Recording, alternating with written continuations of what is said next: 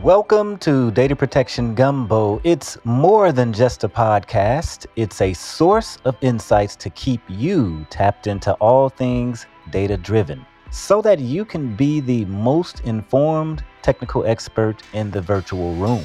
Listen in weekly to stay educated on the latest trends in backup, recovery, storage, cloud, and security. I'm your host, Demetrius Malbro, and on this episode of Data Protection Gumbo, I have a conversation with Aron Clymer, founder and CEO of Data Clymer, a premier consulting firm specializing in building modern cloud data systems and helping organizations instill a data-driven culture. Aron has led Data Clymer's engagements with numerous major league sports organizations in the MLB and NFL, including the San Francisco Giants and Las Vegas Raiders, where Data Clymer's data engineers have implemented a modern cloud data stack that enables data teams to own and control their entire systems. Prior to founding Data Clymer, Aron spent 7 years building the data team at Salesforce. His mission at Salesforce was to help 400 plus product managers drive product strategy and instill a data-driven culture. And in this episode, we discuss the future of cloud data warehousing, why you may need a data lake or data warehouse, and how to tap into the insights and analytics of them. So sit back, relax, and enjoy this episode.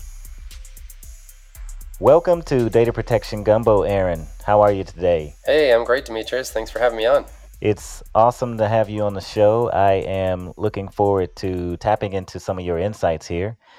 Why don't you start off by giving the Gumbo listeners a brief rundown of yourself and also your company? Yeah, sure. So I am founder and CEO of a data warehousing and data engineering firm, consulting firm called Data Clymer. I used my last name because the domain was available and it made a lot of sense. Been going 6 years strong here, but my career really has been all in high tech. I've been in high tech for 25 years, mostly Silicon Valley.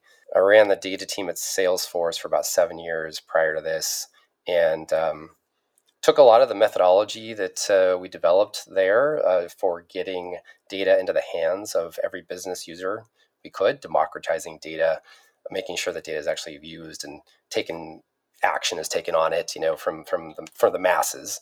And I started this company. I wanted to become a true expert at full data stacks, data warehouses, cloud technology. And so I realized I couldn't do that by being at one or two companies in 10 years. I wanted to see 50 or 100, sort of implementations in 5 years. So Right. I've done that, and really enjoying our time here.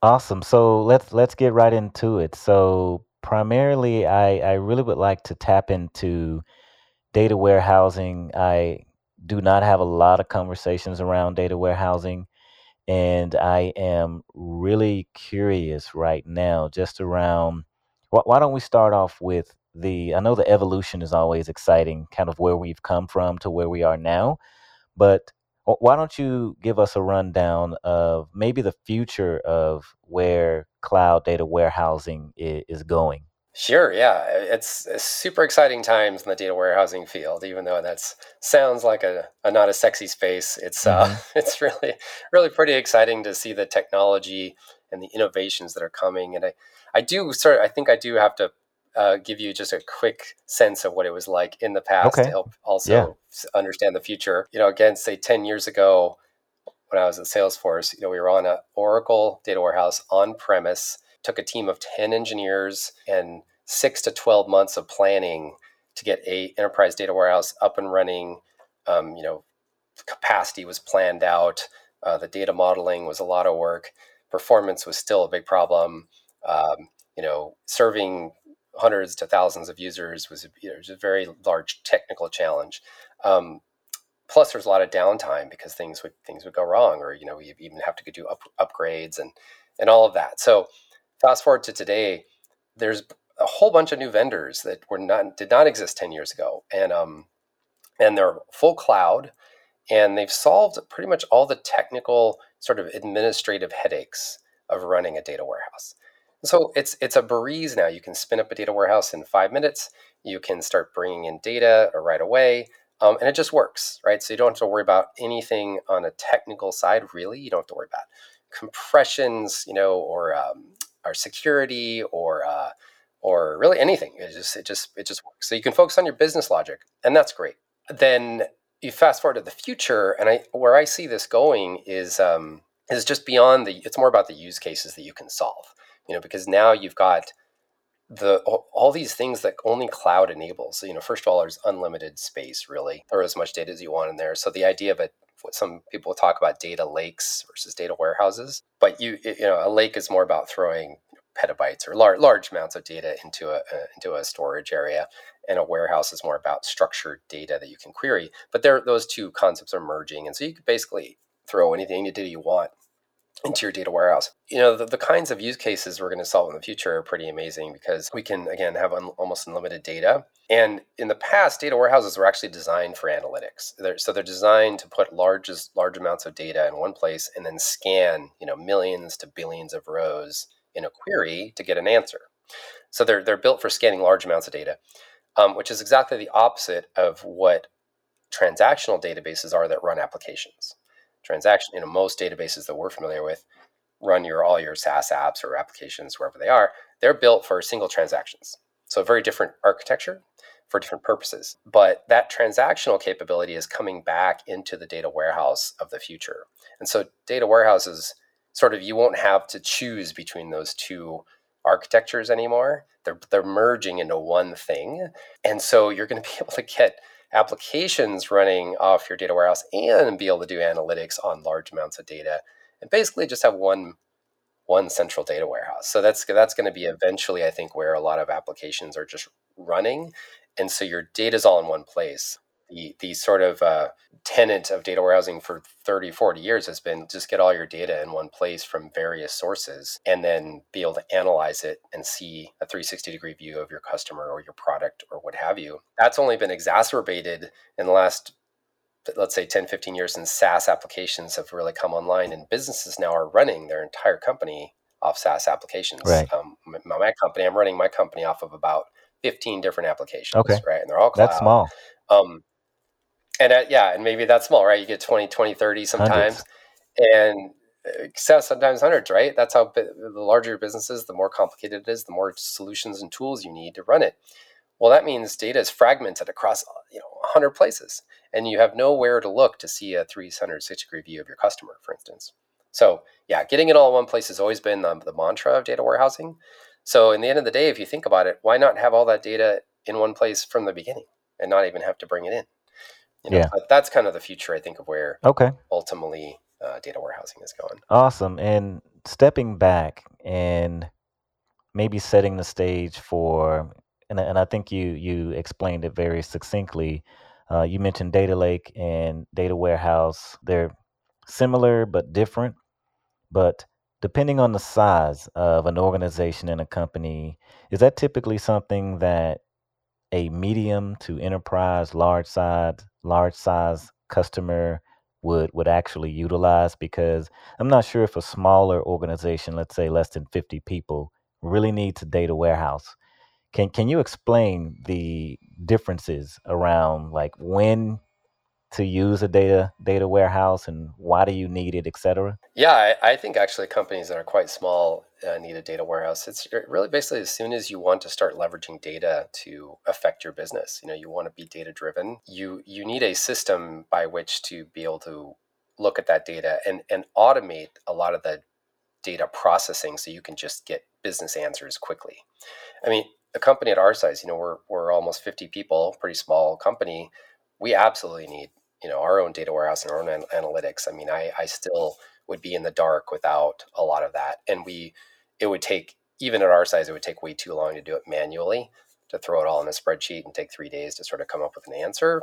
I want to be able to slice and dice our business within minutes and understand what's going on in every aspect. So companies actually pretty small need it. And that's sort of the great news about this day and age, is the cost of these systems have dropped precipitously. And so it's within reach of most companies to be able to do it. Okay, awesome. And you keep mentioning analytics, and I think you said that was the old way of tapping into, I guess, the reason why you would have a data lake is to go and try to get some of those insights and analytics.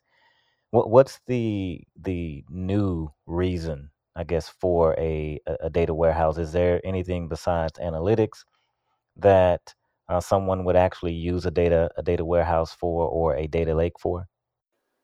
Yeah, I didn't really mean to say it's the old way in the sense that you still need analytics in Okay. every company and look backward to see how the business has done in the past to understand where you're going and trends, things like that, right? So that's always going to be there. That was the primary use case not too long ago. Now, in addition to that basic use case, we're starting to see a lot of companies take the data that they're using that are stored in the data warehouse, have it be updated fairly quickly up to near real time, and then push that data back out into their business systems to have, to take more action on the data.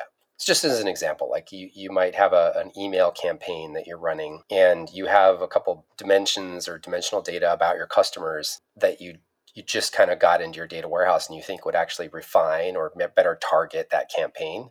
So you push that field, or there's two fields about your customers, back into your email marketing system, and then it refines the campaign and it's better targeted. So just as a simple example, you can get that data might have come from a completely separate system, and so you got to get it into your business. You got to get it into the business system that needs the data to take action on it in an automated way.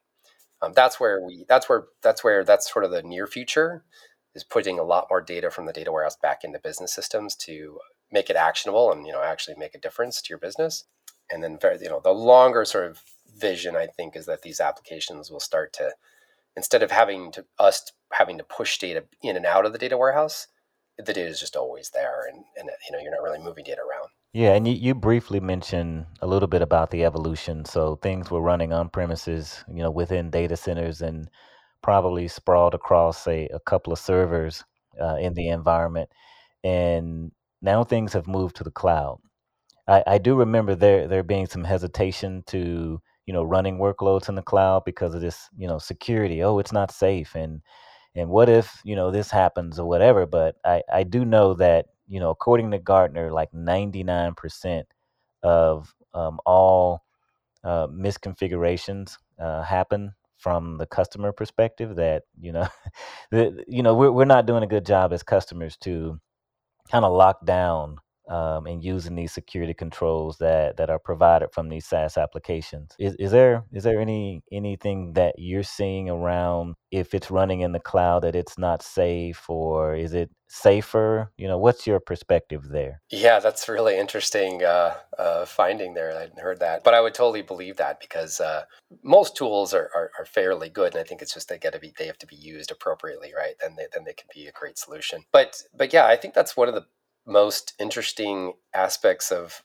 cloud applications and data in the cloud in general is it's taken quite a long time, longer than I would have expected, for businesses in general to trust data in the cloud. I mean, I was at Salesforce in the early 2000s, and Salesforce spent 10 years just convincing the world that they can put their CRM data, their customer data, which is very valuable data, in the cloud and it's secure.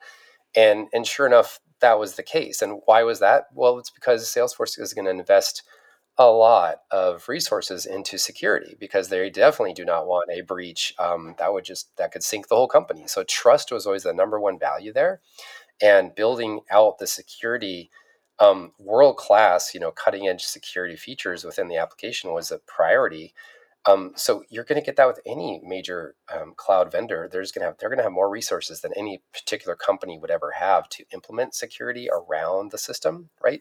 So you actually get the best in class security when you go to the cloud because you're getting the sort of the output of these very large security teams. Yeah, I love the way you put that in. Salesforce, it took them a while, like, to really convince the world that, hey, here's how you should do it, and this is where you should actually run your workloads based upon being able to, have really, quick access to that data, and to also, maybe do that at a scale that you normally wouldn't be able to do it at a scale from that perspective. So tapping into cloud and and that would actually give us the information, or we would install software from that perspective. But as far as just like migrating data into a data warehouse, migrating the enterprise data warehouse to the cloud, what are some of the best practices around doing that? Well, and it's interesting that you like again you're thinking about the difference between on-prem and cloud, there's so many things you don't have to worry about as much with anymore. All your disaster recovery, backup, and even the security features we talked about before. Those kind of go away when you move to the cloud because you kind of get them for free to a large extent. We've never had a client lose data in the cloud when we're using these cloud data warehouse systems like a Snowflake system, for instance. I mean, it's automatically backed up and secured, so you don't have to worry about it. So when you're migrating, there's nice because you really can focus more on the business logic that you're migrating the data itself. And it's usually a big opportunity actually to, not to get too in the weeds here of data warehousing, but the one of the biggest challenges and almost sometimes I call it an art of what data warehousing companies like ours do is modeling data. So when you bring in raw data from these source systems, it's almost unusable. It's very hard to actually use it. It's very cryptic. There's all sorts of codes and lookup fields that don't make any sense to the end user. There's a lot of data that's metadata about the data that, again, is not that useful for a lot of people, and it's confusing. There's hundreds of tables to join together in myriad ways, so it can be really really complicated. So often you want to model that data, run it through an ETL process that cleans it, normalizes it, formats it, so it makes it easy for end users to understand. Your goal is to have the average marketer, salesperson, finance person out there to be able to look at the data and understand it and ask questions. So modeling is a critical piece of data warehousing. You want to make it easy to use.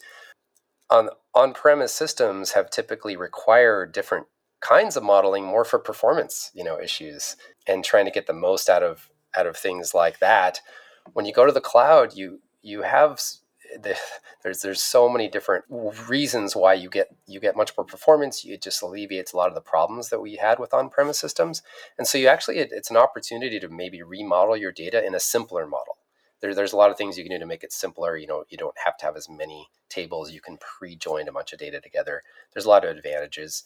And so you can have a simpler model. So it's a really good idea to take a step back, not just migrate exactly what you have, word, sort of word for word or piece for piece, but take a look at how you might be able to leverage some of the modern cloud technology to and implement it in a different way, which means that you might be ingesting your data in a different way. You might be modeling it in a different, again, more simple, more performant way. And even the way you do your analytics or your dashboarding or whatever the outputs are of your system, though that can change as well quite a bit because you have these approaches that are just much more performant and again cost effective and easier for the end users. So it is a re-architecture and redesign opportunity for you when you move to the cloud. But what you get out of that is something that's going to be much much more effective than if you just literally like lift and shift what you already have. Yeah, and I just wanted to add as well, and just make sure from my perspective and what I see is that, yeah, these SaaS vendors, they are providing you resiliency, right? And if something happens, right, like human error or some type of data loss event, there may be a way to get that data back. But having a third party tool that specializes in like making it really simple and fast and efficient for you to get that data back, I think it's definitely well worth the investment. So I wanted to put that plug out there. I'm not bashing SaaS, but there are specific companies out there that will make that process a lot easier. One other thing that I wanted to ask you as well, like when you're going into these environments that have data warehouses, data hygiene, like is that a thing? Like, is there something someone needs to look out for if they are going to kind of run this huge data warehouse, like a health check or a tune up or anything from that perspective? Absolutely. The reason that we're in business and a lot of data professionals are in high demand is because data is still difficult. Not necessarily from a technology perspective. Again, it's really data. The data itself, data is complicated. It's dirty. It it has problems. There's bad data, lots of bad data in every data set. So there's a lot of hygiene to be done, and it comes back to trust, right? Again, you need to sort of clean all that data and make sure that it's valid before you turn it over to end users.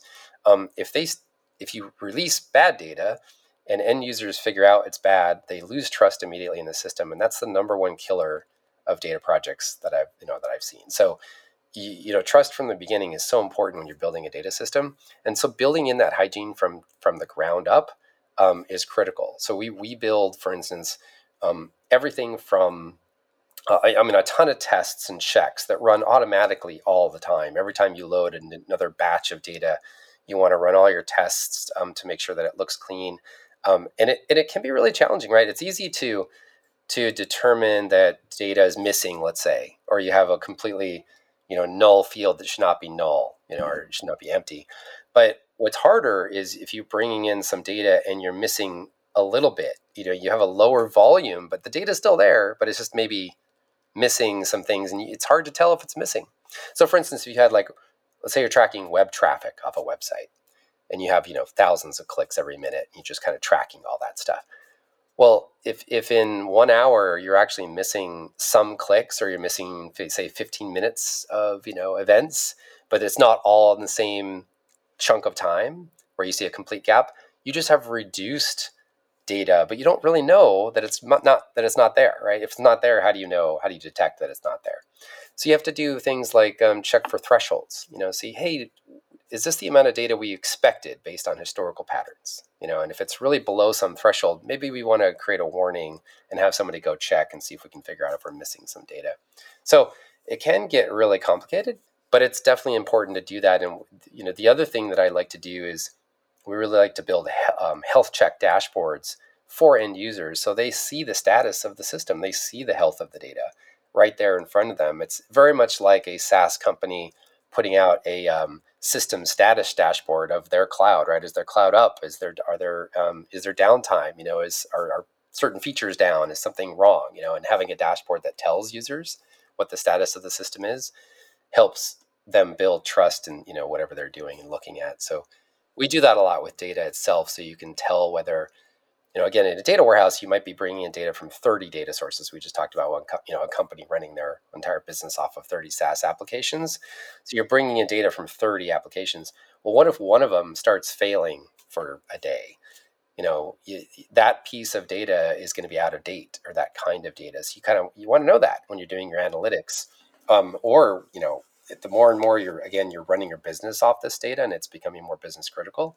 Obviously, the more hygiene and the more health checks you need to make sure that the data is accurate and it's good. And that's complicated. So that's a whole area that requires a lot of extra work. Yeah, so if someone is using like a different variety of data integration vendors and platforms, and you're talking things like Looker and Google BigQuery and just all of these different types of cloud applications that they're running, it's almost like they can operate in a silo, and just not being able to connect all of the dots with that data. Is that something that that you see? Do you see a lot of different siloed approaches and how data is just kind of decentralized altogether? And if so, what are some of the insights you can provide around maybe providing like a data strategy for the gumbo listeners? I mean. Yeah, absolutely. Data silos is a huge problem in business in general.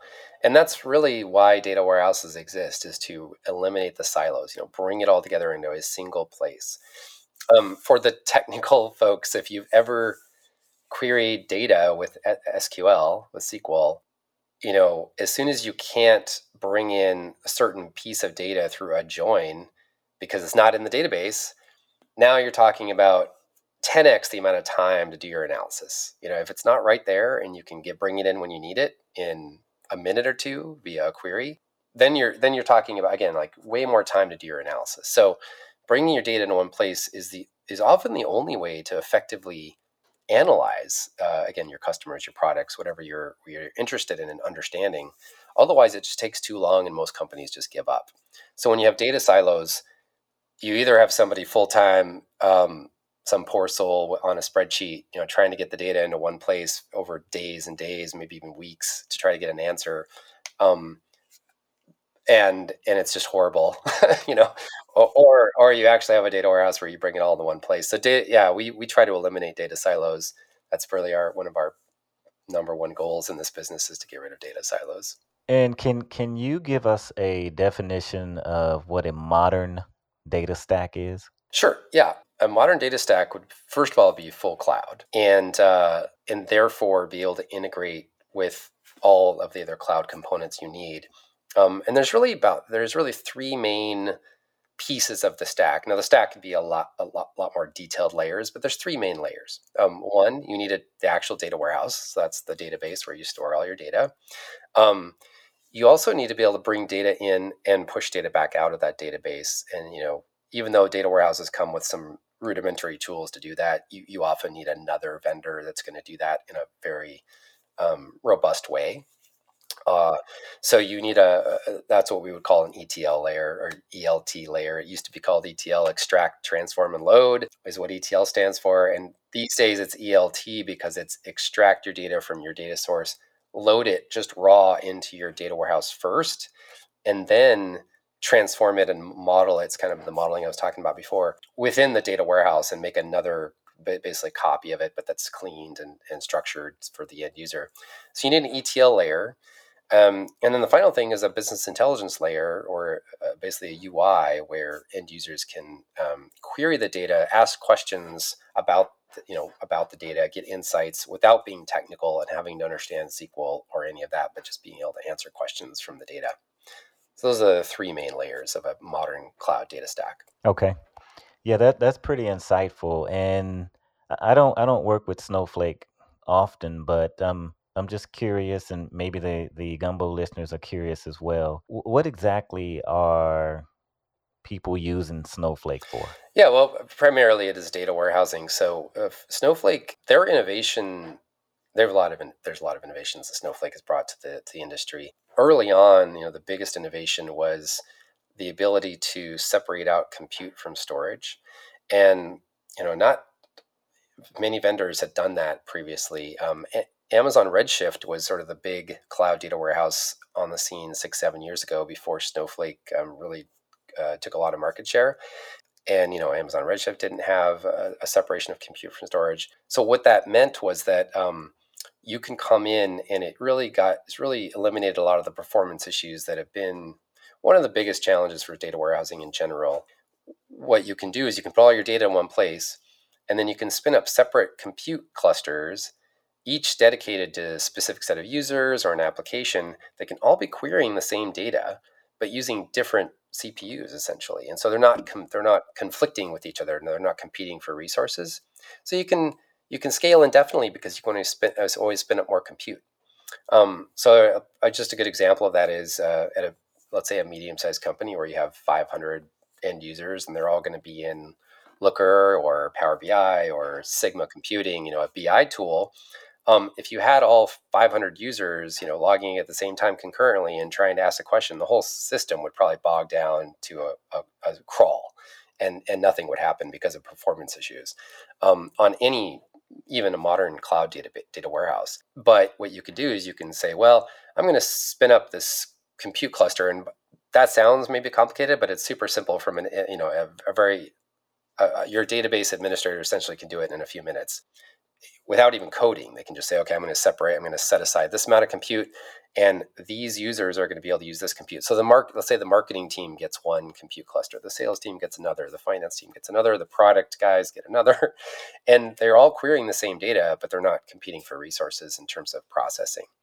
So that was a huge innovation that allowed these systems again to scale very, very well, and very easily. So data warehousing is, Snowflake brought that kind of innovation to the forefront, and they are continually always adding more and more features to help with just data warehousing in general, including some data modeling capabilities and, ingesting data in.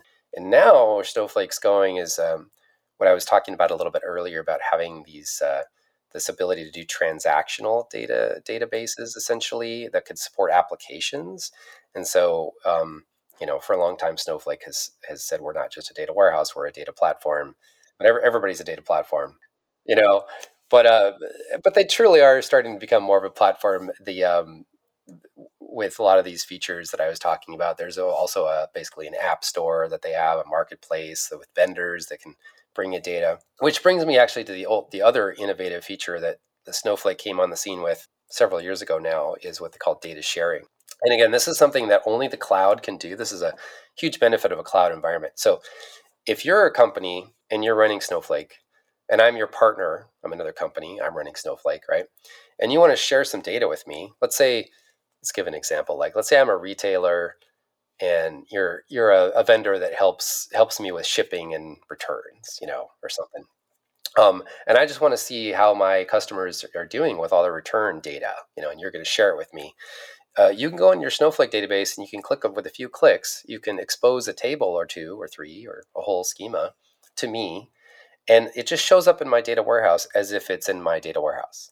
And I don't even know. I mean, I do know there's a little icon, but it's hard to know that it works just like it's in my data warehouse. So effectively, it's all logical, right? You've just logically exposed some data that's in the cloud into my instance, and you're not actually moving the data. So that's hugely innovative. Again, it anytime you have to move data, there's always a decent amount of work, and there's a lot of checks, and sometimes you don't want to make sure you lose data along the transit and all that stuff. So that eliminates a lot of the headaches of moving data around, and it's pretty innovative. Right now, we're working with, for instance, major league sports like the NFL and football teams. Well, the NFL, same problem. They want to share data that the league has with all the teams, and the teams have some data that they want to share with the league. And again, there's a lot of right now. There's just so much effort and time and money spent on just syncing that data between teams and the league, right? But if you had data sharing, it would just be almost instantaneous and be very easy. So, cloud is bringing some kind of amazing features in this space. Wow, that is all super insightful, and just one thing that you mentioned as well with the data sharing model, and it reminds me of the book, and I always mention this. It's a book called "The World Is Flat" by Thomas Friedman, and how the internet kind of leveled the playing field across the entire world. Now everyone can tap in and access data all from the same vehicle, and that's the internet. And that's why you and I sit here today. We're streaming right now over ones and zeros, and able to see each other and hear each other, kind of in an on-demand fashion. But one last question, and it's just a personal one around, like, what are you reading today? Any book recommendations for the Gumbo listeners? Sure, yeah. I'm reading some kind of classics at this point. So, for instance, Five Dysfunctions of a Team. Mm-hmm. Yep. I think that's a super helpful book to this day of understanding how teams should gel and trust each other and work together well. Patrick Lencioni or something like that. Yeah, exactly. I always find that inspirational, and I go through that actually with my team every quarter or two, like revisit that book and talk about certain aspects of it. So I've always loved that book in terms of figuring out how to work together as a team. And then on the personal side, if anybody has children out there, The Whole Brain Child is actually a wonderful book about this sort of psychology and of how to raise a child effectively, right? With their understanding how they develop and how your sort of high brain and low lizard brain and how it all works together and emotions. And so yeah, I love those kind of insights. And probably a reason why you shouldn't spank your children, because their brain hasn't developed yet until they turn 27. There you go. Yeah, or 30 or something like that. Yeah, it's still not an excuse to not discipline your children. You have to figure out what discipline is, right? So taking iPhones away and devices, etc. So there's ways to do it. However, Aron, it's definitely been super insightful for me to have this conversation with you, learn a little bit about data warehousing and data lakes and some of the shifts from on-premises to the cloud, etc. So it's definitely been an honor to have you on Data Protection Gumbo. Well, thanks. It's been a pleasure to be here. Thank you for listening to Data Protection Gumbo. Please follow us on Twitter at DPG Podcast and join our Backup and Recovery Professionals LinkedIn group. Just search Backup and Recovery Professionals on LinkedIn and you will find the group. And until next time, Gumbo listeners, have a fantastic week.